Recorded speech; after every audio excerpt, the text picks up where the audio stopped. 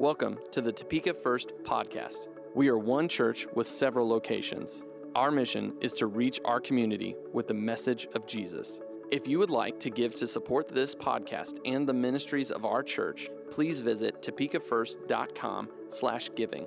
Enjoy the podcast. So today we're talking about King Hezekiah, and King Hezekiah is in a really interesting place in the history of Israel. So King Hezekiah is the king of the southern kingdom of Judah, and there's the northern kingdom of Israel. And so the northern kingdom of Israel during the early part of his reign is attacked by the country of Assyria. Assyria comes in, conquers the land, and takes them off into captivity, leaving just one kingdom. That would be the southern kingdom of Judah. So all this is happening in the life of Hezekiah, and he's able to see what's going on in the world around him. He's going, okay, the Assyrians up here are taking over Israel, and they might be getting a little greedy and want to come from my country too. And so he's seeing all this happen, all this play out, and then it comes down through, and what he thinks is going to happen happens. And the Assyrians come and attack the fortified cities and all these towns around Jerusalem and conquer them. And then they come to Jerusalem with their mighty army. And so they come, and the Assyrian king is very bold in his approach to all these other countries. He's a little bit cocky. And so he walks, he sends the Assyrian chief of staff to these people. And in verse 19 of 2 Kings chapter 18, it says this: Then the Assyrian king's chief of staff told them to give this message to Hezekiah.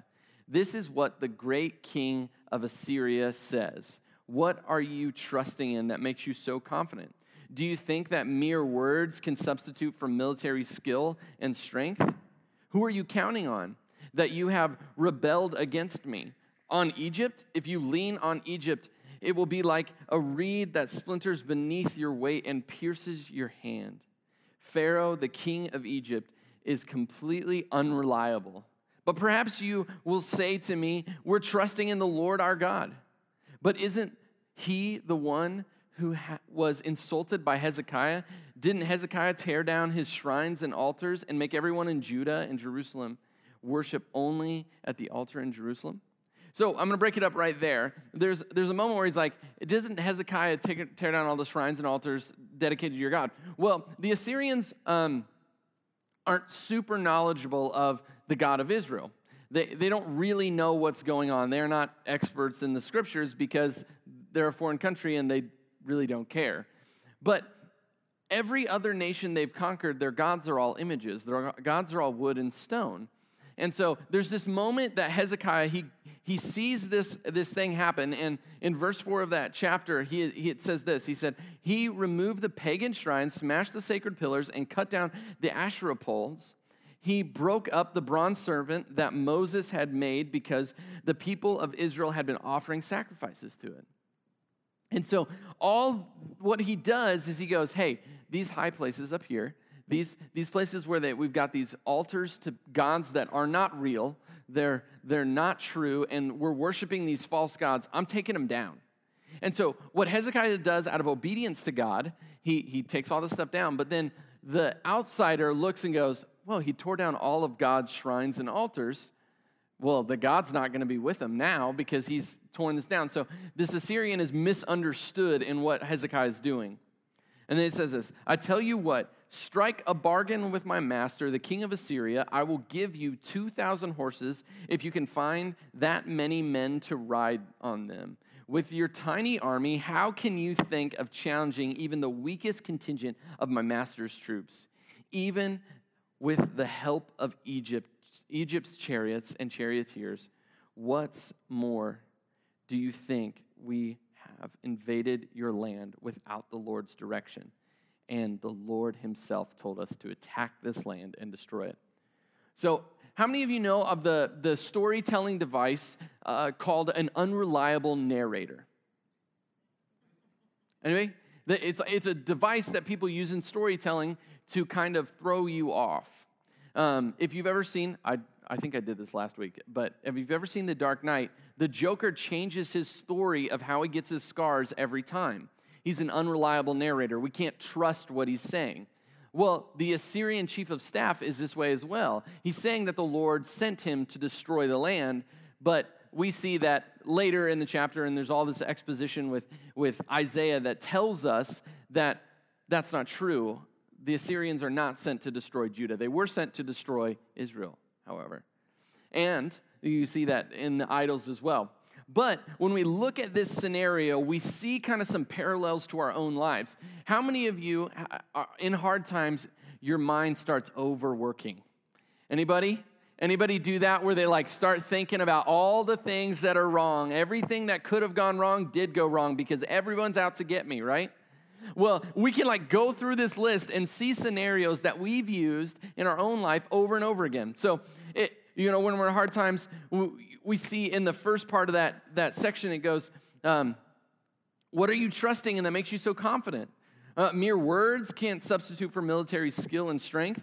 But then we see that in our own lives. We're not good enough. We can't.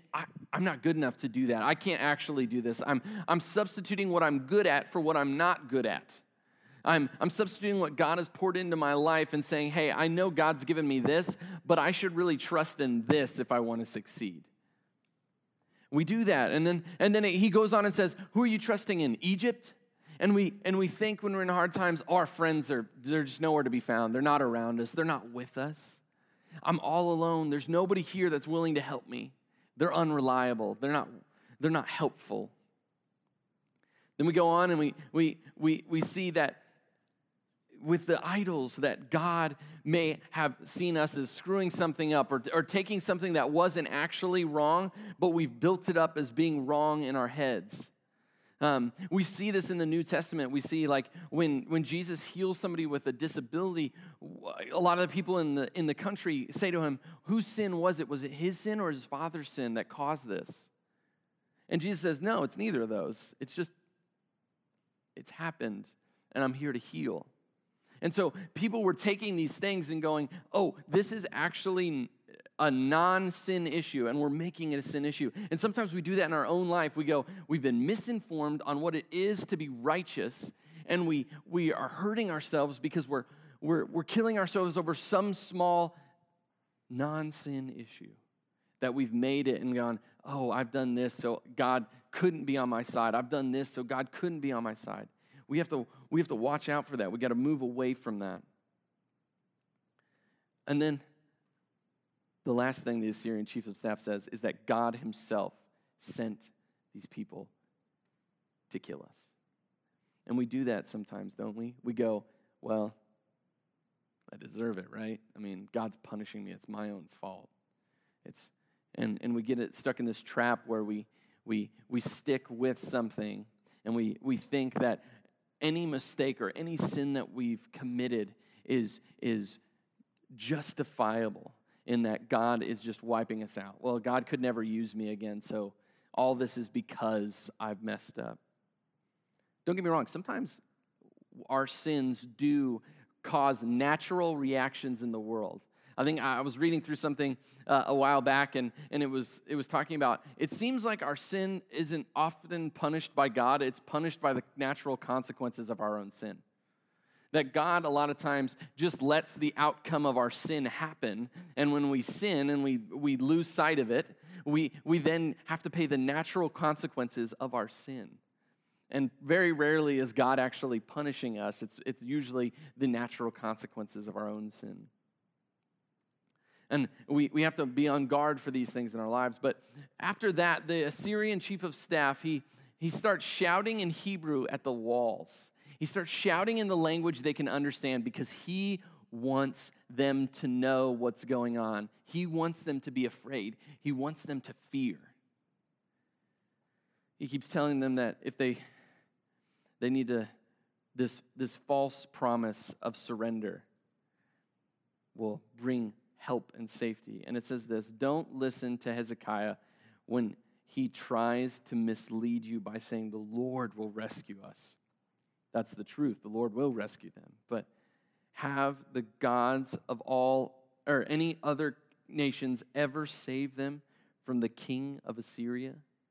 Have any other gods saved them from the king of Assyria?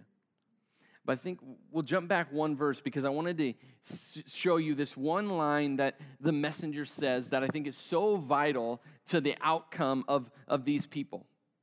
He says this, "Then I will arrange to take you to another land like this one, a land of grain and new wine, bread and vineyards, olive groves and honey. Choose life instead of death." The Assyrian messenger is giving them a sales pitch that's wrong. Any of you ever bought a used car? Any of you know where I'm going with this? There's this sales pitch, and it's the greatest vehicle that has ever graced the face of the earth, right? Like, I know it's got 100,000 miles on it, but it is running, it's purring. It's purring, just this most beautiful car. It runs so perfectly. Don't worry, if you buy this car, it's going to be just fine. It won't break down on you next week. That's basically what the Assyrian chief of staff is. He's a used car salesman that says, hey, we've got olive groves, and we've got grain, and we've got bread, and we've got olive oil, and we've got all this wonderful, wonderful, wonderful stuff, and it'll be all yours if you just surrender and become one of the captives, just like all the other nations that they've conquered already. It's not like they didn't have a track record and we didn't know what was going to happen here. Their neighbors to the north had just been captured. In that lifetime, they'd been captured. But I think it's interesting that he says, choose life instead of death. Because he's offering death instead of life.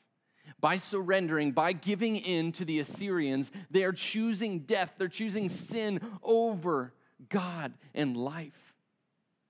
And the sales pitch is, God won't take care of you. God isn't strong enough to keep us from destroying you, because don't you know that all those other gods, they fell before us. They were burnt.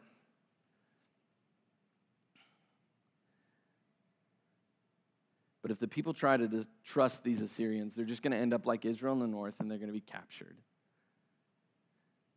And it's not unlike us. We choose these lesser things.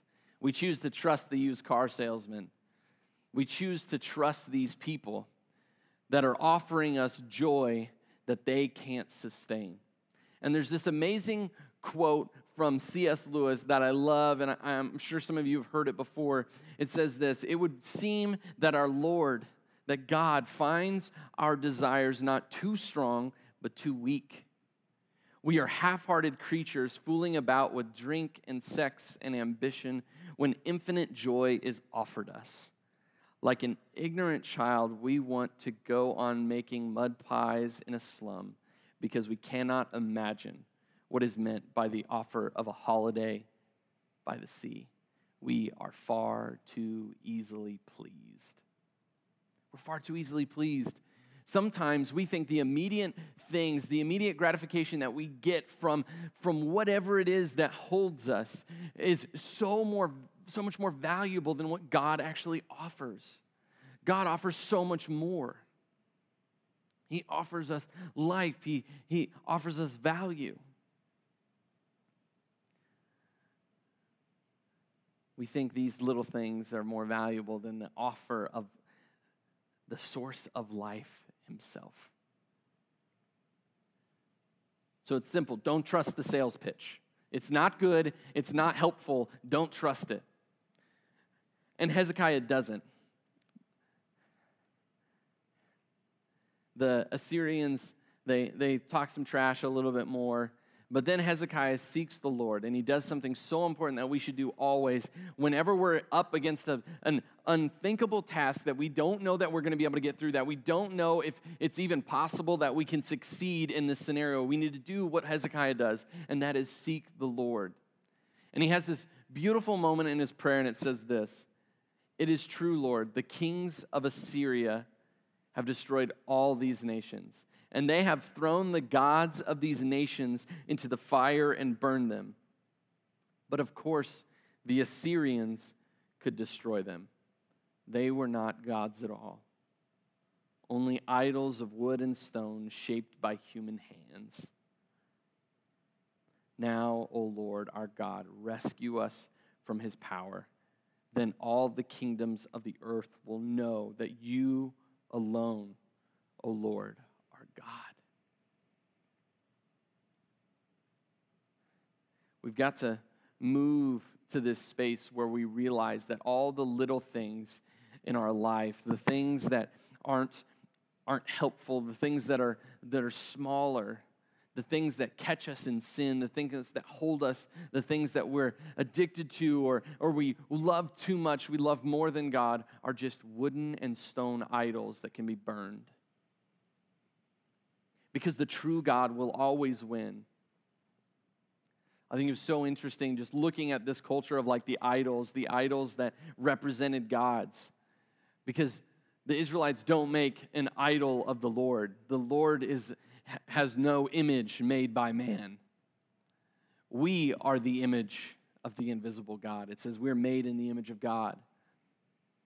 And it's interesting that humans make their gods in their image, where God makes humans in his image. He elevates his creation. We diminish it. We diminish it. We need to cast aside our idols and let them burn to the ground. This would be the one time where the "Oh God" would work. Dang it. How many of you know the song "Oh God" or "Oh God"? One God, one God. It's only like 2 letters different. One God. It has that weird bridge that's like, burn them all down. It's talking about idols. It's not about people. We're not burning any humans. No humans are being burnt, okay? But burn them all down, the idols, these false gods. I don't know, that popped in my head, Aaron. I'm sorry. We always joke about that song. But here's the difference. Hezekiah knows we're talking about a living God. He knows that his God is true and that he can literally talk to him because that God will talk back. And we see through the prophet Isaiah that the prophet Isaiah then communicates what God is saying. And God talks some trash that he can absolutely back up. Because the Assyrian king is talking trash on a God who can hear it. And he pokes the bear. He pokes the bear. It's like if anybody besides Golden State would ever say that LeBron can't beat him, LeBron's going to beat him, except for Golden State, because Golden State is absurd. I mean, sweeping the NBA Finals with the second best player of all time, you're welcome, all MJ fans, because it's true. I was looking at you, Sean. I've seen your posts on Facebook. MJ is better than LeBron. That's just a fact. We could literally just put it at the end of the Bible as scripture, okay? But the Bible says you're not supposed to do that, so we're not actually going to do that. It was just a metaphorical joke. We don't add to scripture and we don't take away from scripture. It's in there. All right, so when we encounter the real God for the first time, our whole worldview has to change. It has to take shape around this idea of a God who actually lives and actually hears and actually knows us. We have to shape our minds and go, oh, we are not the center of the universe anymore. God is, and I have to live my life following after him. Suddenly, some of the things that seemed like rituals, like maybe singing songs on a Sunday morning, when we encounter God, we realize that these are prayers sung of praise and adoration of a king who is good and who hears us.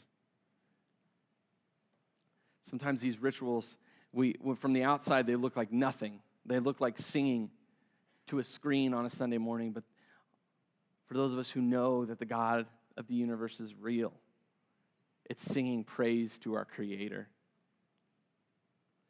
And the Assyrians are about to find out the hard way, the very hard way, that the God of Judah is very much alive and well.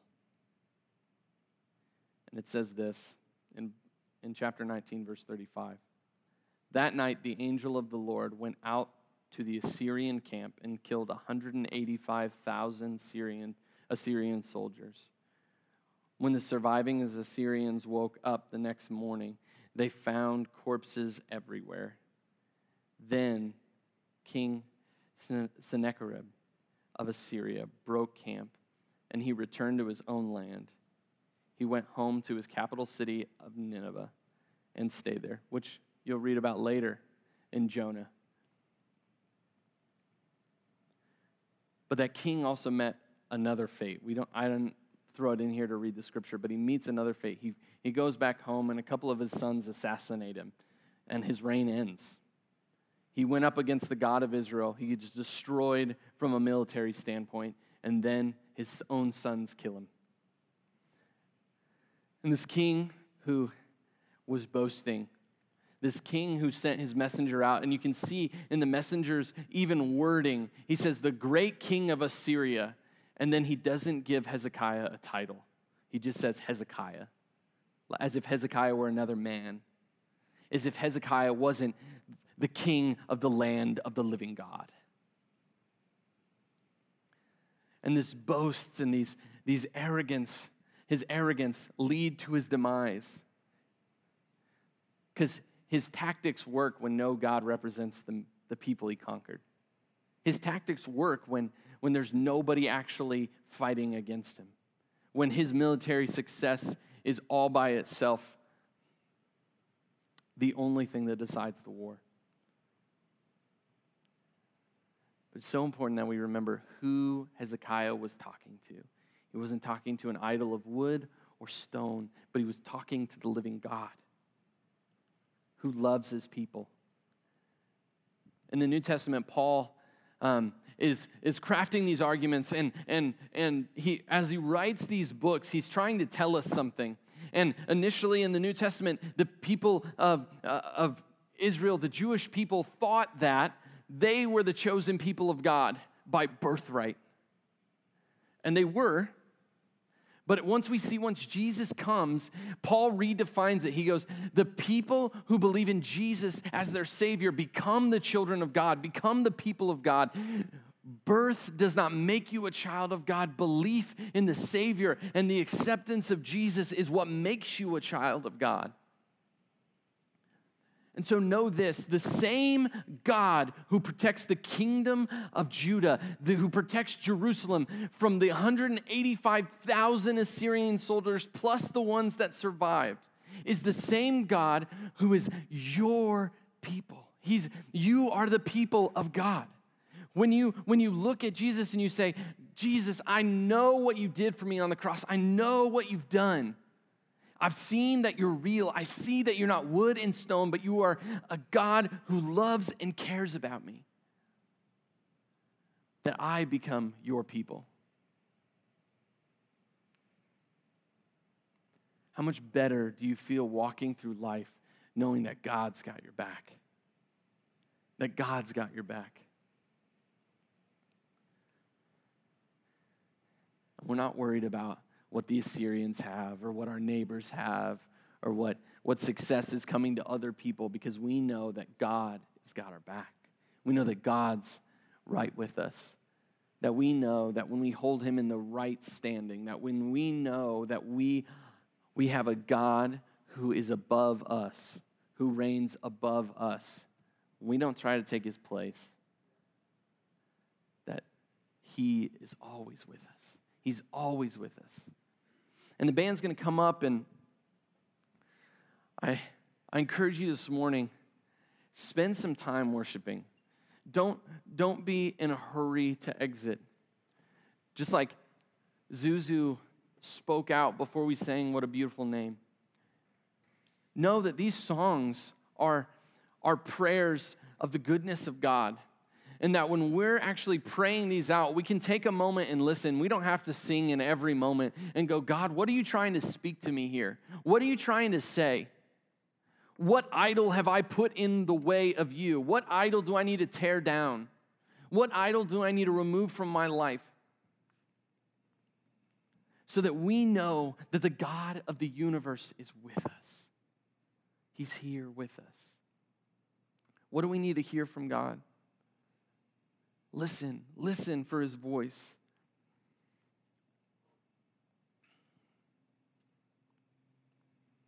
If you've ever been in a moment where if